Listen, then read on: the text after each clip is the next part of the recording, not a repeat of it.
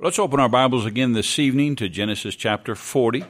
Still considering some lessons here. We won't read the chapter again, but if you'll turn to it so you can kind of review it as we'll read a few select verses from chapter 40 of Genesis. But we'll continue to learn the lessons that are found here for us as we consider the experiences and the trials of Joseph while he's in prison.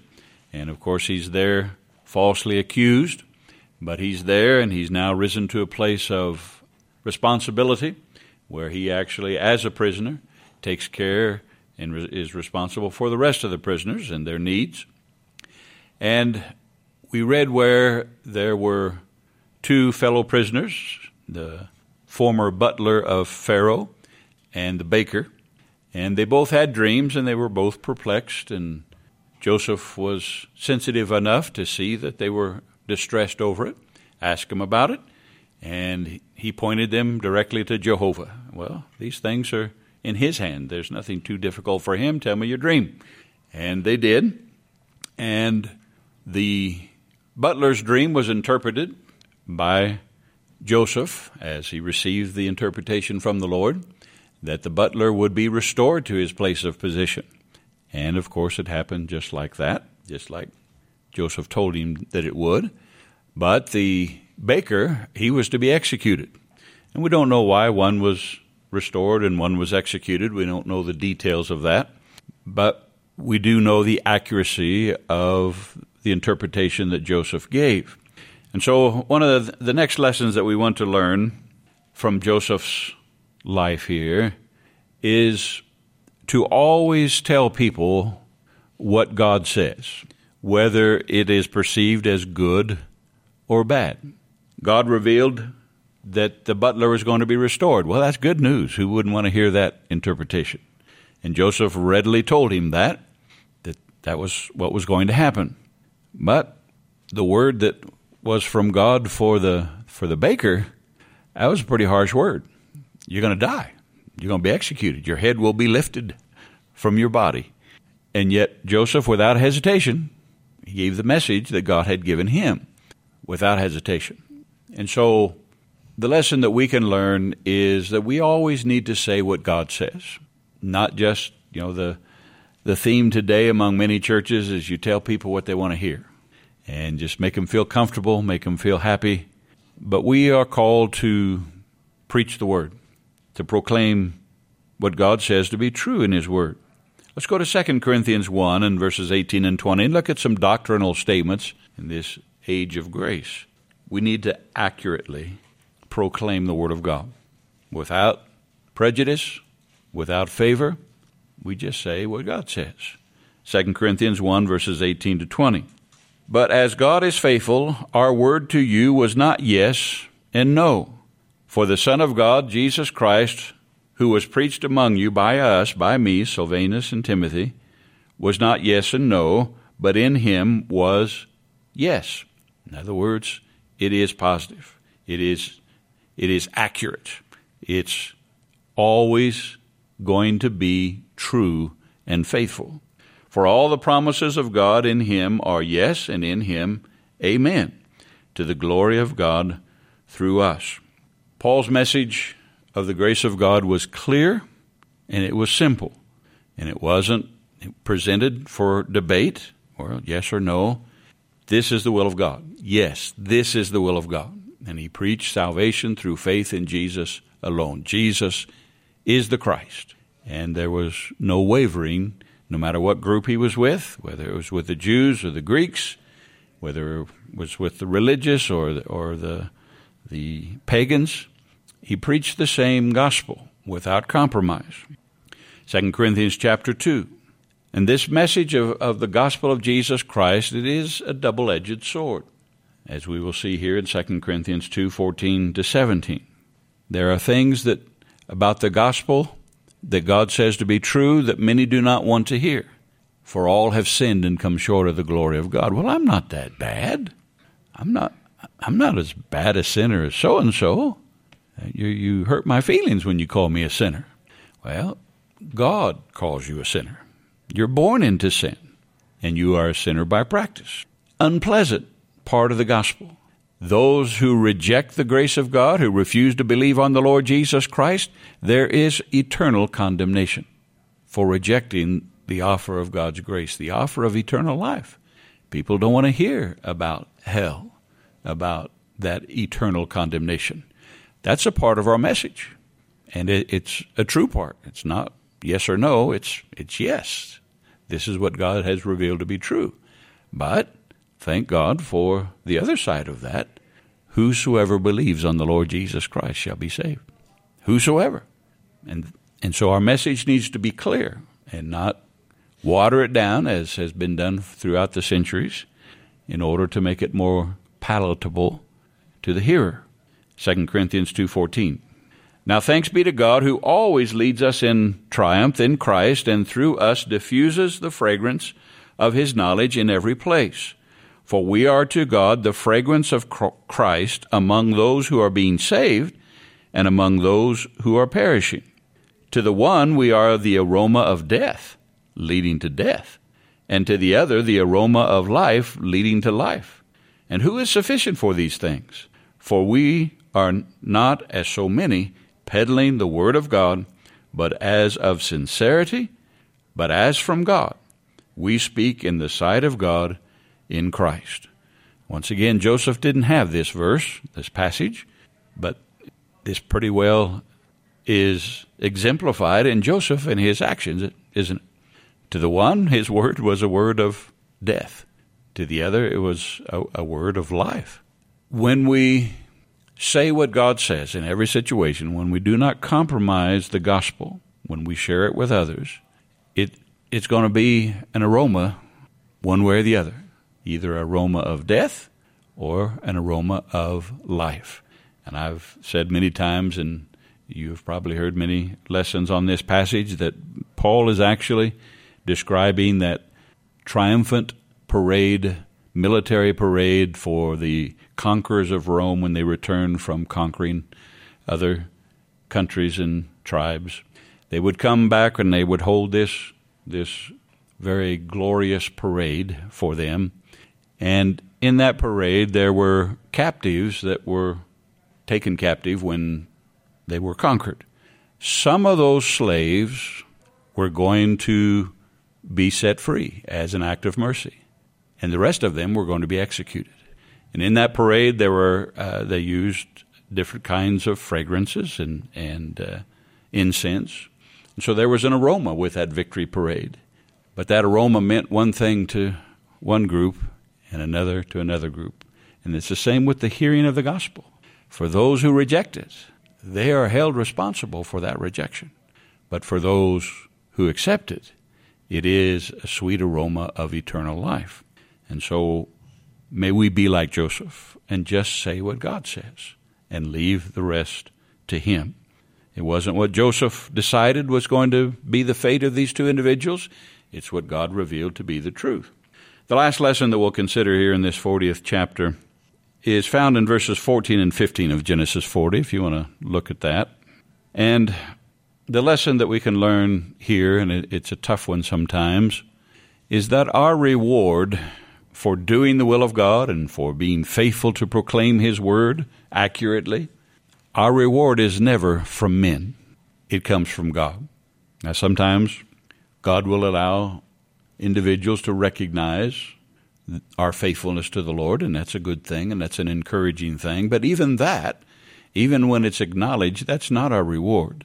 If it is, if that's what you are looking for, then you have your reward. And it's very passing. It's not eternal. But our reward comes from God. And in Genesis 40, in verses 14 and 15, Joseph, speaking to the butler that was going to be reestablished to his post as the butler to Pharaoh, he says this to him: "But remember me when it is well with you, and please show kindness to me. Make mention of me to Pharaoh, and get me out of this house. For indeed I was stolen away from the land of the Hebrews, and I also have done nothing here that they should put me into the dungeon." I like this little insight into Joseph. It lets me know that he wasn't just happy-go-lucky and just whatever happens is just fine with me.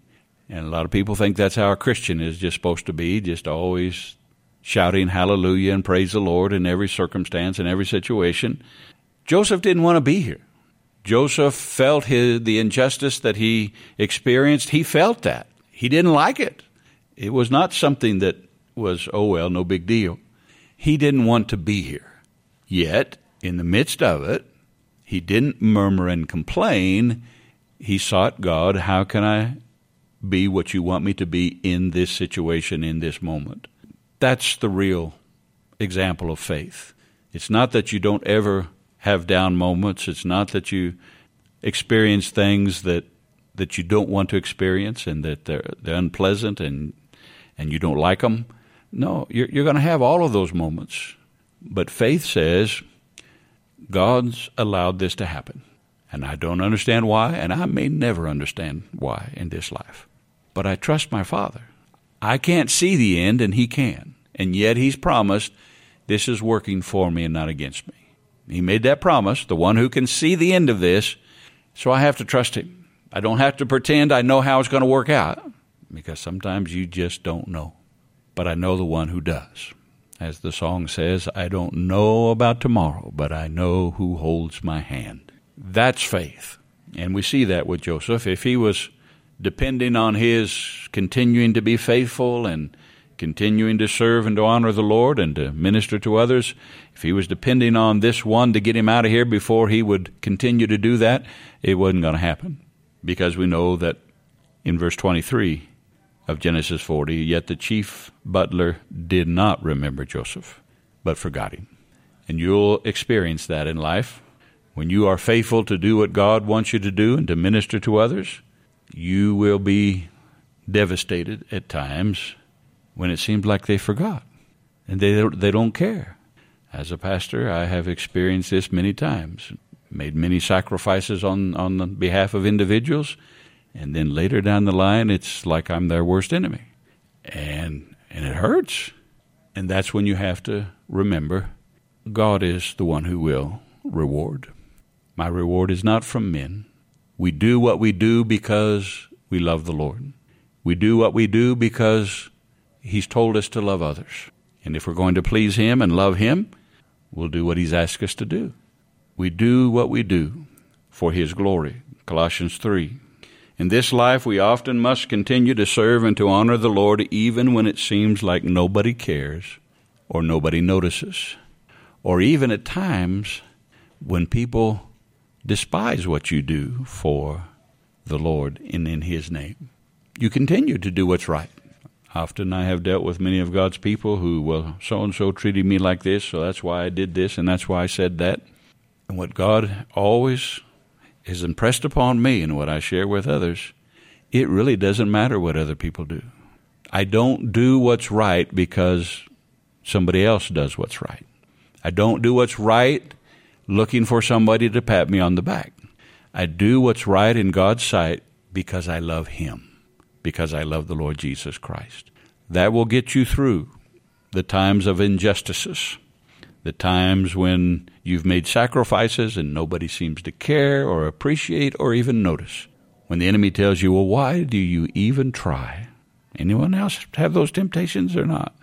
Why do you even try? Because I love Jesus. Because He died for me when those that He was dying for crucified Him. That's the Christ in me that I need to learn to yield to. Colossians 3:22 through 24. Bondservants, obey in all things your master according to the flesh, not with eye service, as men pleasers, but in sincerity of heart, fearing God, standing in awe of Him, and whatever you do. So what's included in that? Whatever you do.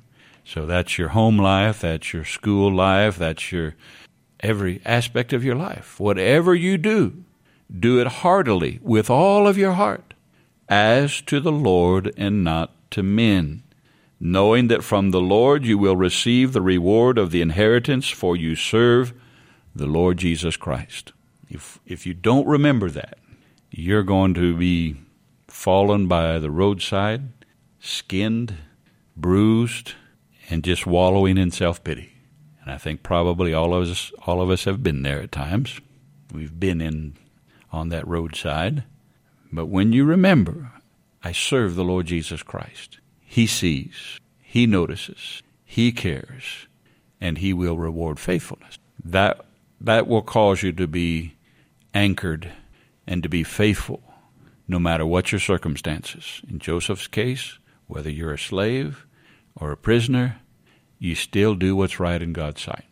Even when you do something for someone and they don't help you out when they could, you do it as unto the Lord. Because we're not looking to others for our blessing, for our guidance, for our protection, for our provision. We're looking to the Lord. Hebrews chapter 6. Hebrews chapter 6 and verses 9 to 12. Hebrews 6:9. But, beloved, we are confident of better things concerning you, yes, things that accompany salvation, though we speak in this manner, for God is not unjust to forget your work and labor of love, which you have shown toward His name, in that you have ministered to the saints and do minister. And we desire that each one of you show the same diligence to the full assurance of hope until the end, that you do not become sluggish, but imitate those who through faith and patience inherit the promises. What an assurance we have. Others will forget. The butler forgot Joseph. How could you forget Joseph? But he forgot him. God will never forget. And when you do what you do because you love Him, in obedience to Him, for His glory, it doesn't matter whether someone else treats you unjustly. Your Heavenly Father will never be unjust. He will always be faithful to His promises. So let's don't become sluggish, but let's imitate those like Joseph through faith. And that's what we're talking about. It's not some personality that's just stronger than everybody else. If you're a child of God, you have everything you need to be this kind of individual. It's not a matter of your natural abilities or talents or virtues. This is simply by believing what God says. I believe what He says about me. I believe what He says about the Christ in me.